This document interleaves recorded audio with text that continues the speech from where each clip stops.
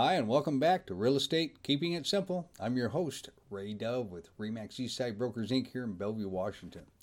I'm here working on a hot Sunday afternoon, albeit in an air-conditioned office, so I hope everyone's enjoying the nice warm weather. Hopefully you're staying cool best that you can with AC at home or maybe at the park, social distance of course, enjoying the weather on the beach, or maybe just sitting in front of a fan. Anyway, I hope you're having a great weekend. I thought this week I would kind of bring you up on the latest statistics of our real estate market here for the month of July, and then I'll follow that up with a little article out of the Seattle Times about the week since the end of July with the sales for the week. So I'm just going to talk about King and Snohomish counties, which is the market, or which are the markets I work in predominantly. So I'm going to go through residential only and then condo, and I'm not going to dive deep into the numbers for you, but I'm going to kind of give you a quick overview of what's transpiring in our marketplace. So new listings, homes that actually went on the market for the first time, we had 3,591 homes go on the market in King County. In July of 2019, we had 2,883 homes go on the market. So that was a really good increase of inventory. But our total active for July, meaning homes that are still on the market by the end of July, including ones that have been on the market for a while, and trust me, there are homes that have been on the market for more than a week, because not everything is selling as soon as it hits the market. Yes, there's lots of buyer activity. What we've seen is if you, as a home seller, are asking too much money, where the buying public doesn't see value, then you're not going to sell it immediately. You may have to come off your price. You may have to wait a week or two or three to find the right buyer to be willing to pay your asking price. But the total active at the end of July is 2,634, which is down from last year, July 2019, where we had 4,399 homes on the market. So then we're down 40%. In King County for pendings, which are homes that have sold, subject to building inspection, are still pending the close of escrow. For end of July this year, we had 3,430, whereas last year we had 2,919, which is an increase of 17%, which is fantastic. We closed sales, where the transactions finally closed escrow, which were homes that were sold back in June and July. We had 2,764. Last year in July, we had 2,635, so we had a 5% increase. What's interesting is the median house price in July 2020 was $727,500, whereas last year at this time it was $680,000. So we've seen a 7% increase in home prices from year to year from July to July. And that's just King County. So now I'm going to run through Snohomish County real quickly. New homes on the market, and this isn't new construction, this is homes that just went on the market for the first time, 1,487.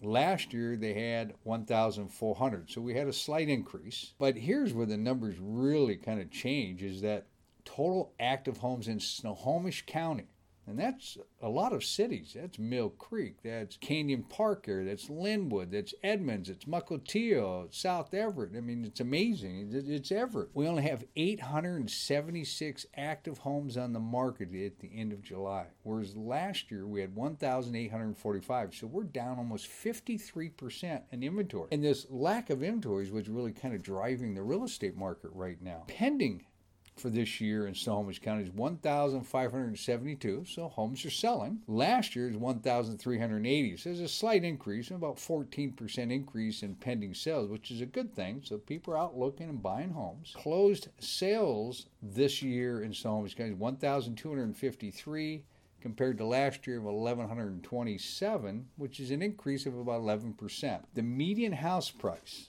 in July of this year was $575,000 compared to last year $502,000. So that's an increase of 14.5% in home value prices. And part of that could be attributed to appreciation. Part of it could be that could have some new construction mixed in this, and new homes tend to be of more value. Now, I'm not going to leave out the condos. So condos are selling too, right? And they're homes. Not everybody wants a single family home. So I'll run through the numbers here for you with condominiums. We have in King County, new condos that went on the market for the first time was 1,089.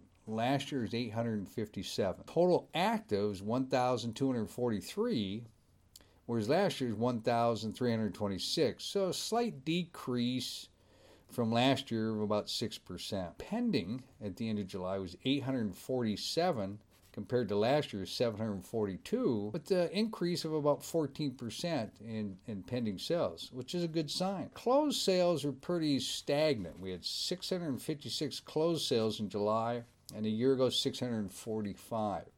I find that interesting, and including the pendings, because we've had so many new condominium buildings built in Bellevue and Kirkland and Seattle. You would think that we'd have more inventory and more sales. Now, it'll be interesting to see what happens going forward with the challenges that the city of Seattle proper may have with people wanting to stay in Seattle and buy a condo in downtown Seattle or near Capitol Hill. I don't know what that'll look like going forward. I don't think any of us do. It's a shame that those dynamics played out and have continued to play out, and hopefully one day everyone will get that resolved. But they could, if you own a condominium by Capitol Hill in Seattle or downtown Seattle, you might best kind of hang tough for a while and see what the market does. I mean, right now, we'd think the market would be a little suppressed.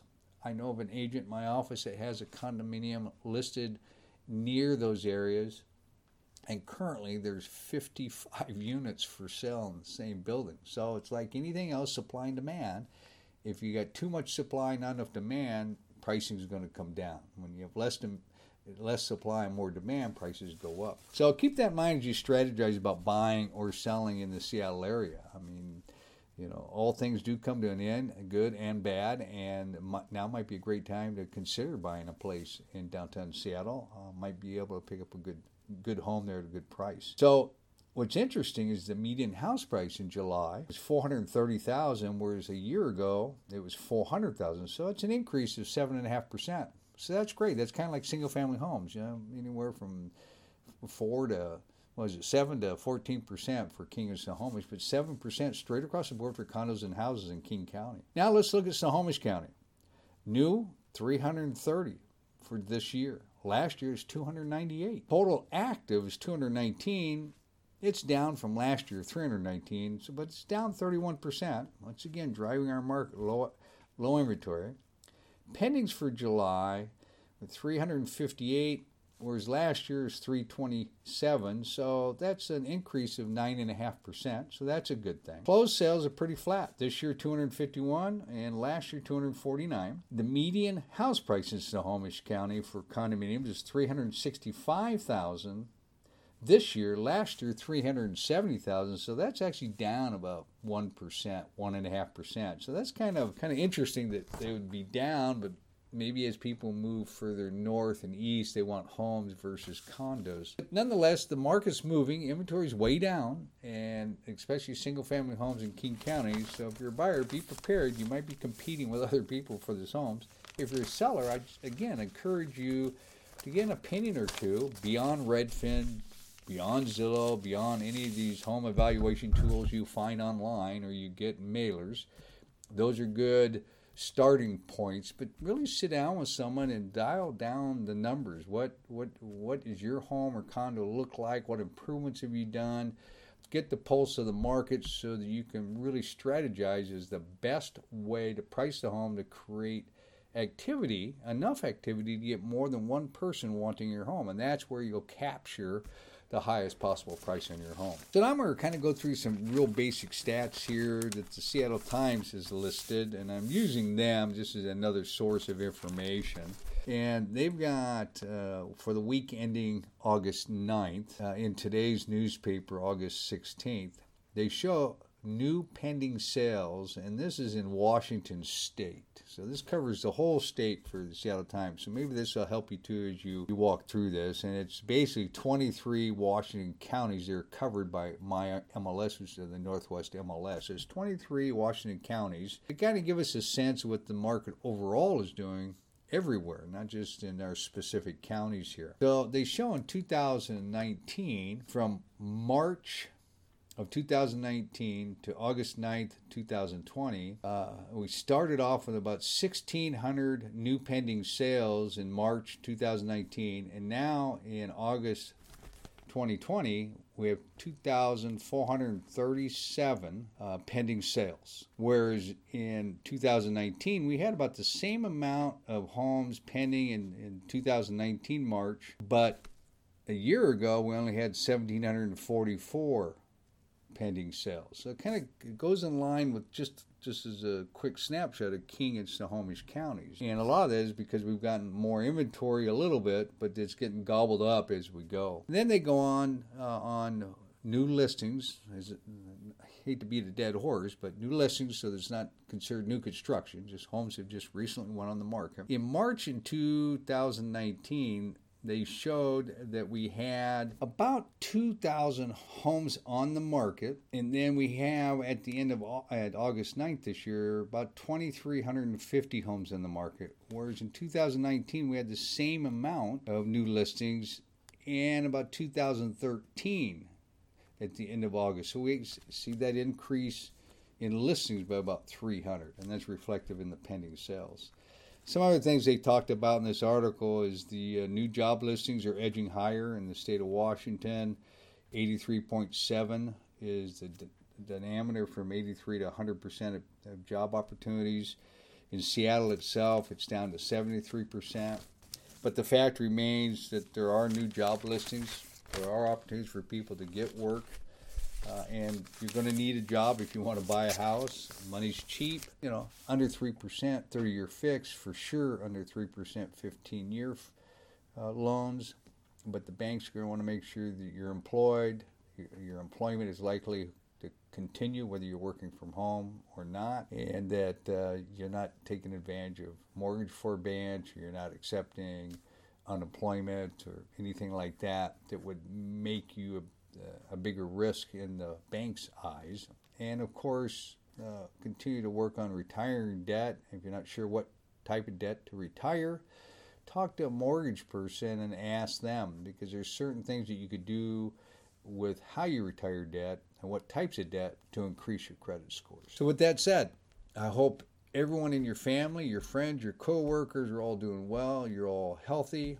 I'm here to help. All you have to do is reach out to me. You can call or text me at 425-681-8630, or you can email me at raydove.remax@gmail.com. That's RAYDOVEREMAX@gmail.com. You can also find this podcast and my other podcast at raydove.com. Just look for the podcast tab. And there's all kinds of tidbits of information there on different segments that I've done. I've done several podcasts on real estate and trying to educate everyone on the different steps of the process of buying and selling residential homes, land, and condominiums. If there's a topic that you would love for me to discuss and review with you, feel free to text me or email me, and I will happily discuss it here in my podcast. So it'll hopefully empower everyone else here that's listening to the podcast on the right questions to ask or the right steps to take as you work through the home buying and selling process. Have a great week, and I am still trying to find another guest speaker or two to talk about different topics regarding real estate, and I'll bring them and introduce them on future podcasts. Thanks again for listening.